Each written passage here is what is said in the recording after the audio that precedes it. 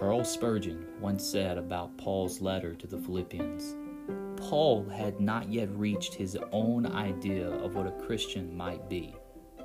He had not yet obtained from Christ all that he expected to obtain. He was not sitting down to rest and be thankful, but he was still hurrying on, reaching after something that was yet beyond him. When we look to the letter of Philippians, we find that Spurgeon wasn't just making some witty statements. Paul really felt that way.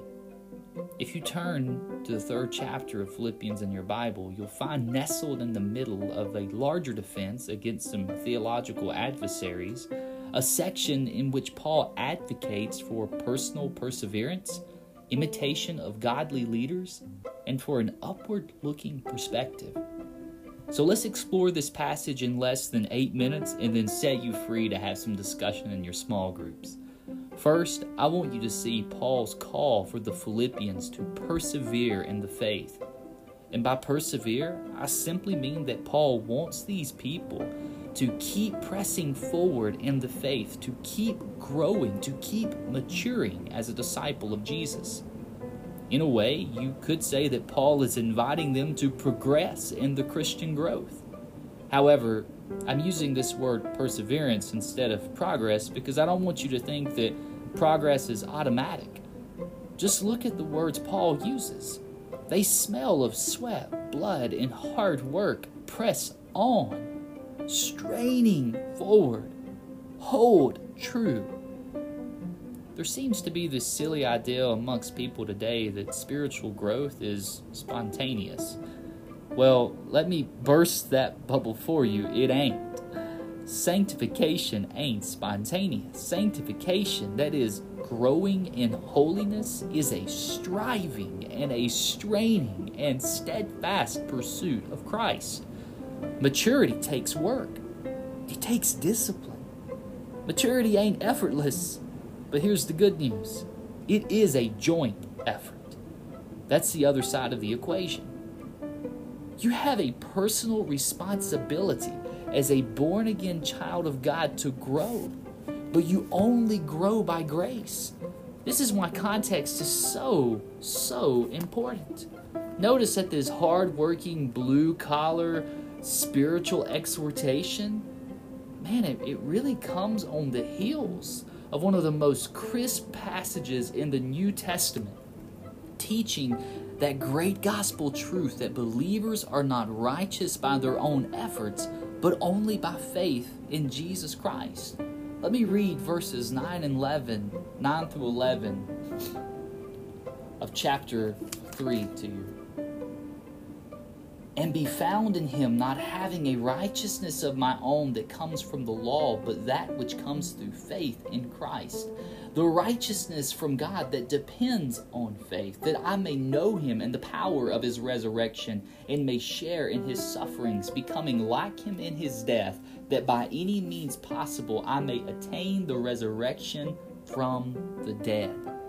So this hard-working, blue-collar pressing on is not an attempt to please God.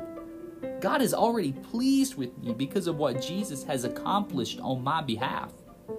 I am pressing on to obtain the prize that has already been won for me. That's the point that I think Paul is getting at in verses 12 through 14. And this is why I think Paul is inviting the Philippians to imitate this lifestyle of his in which he perseveres in growing by the grace of God. Do not imitate those who seek to make themselves righteous before God.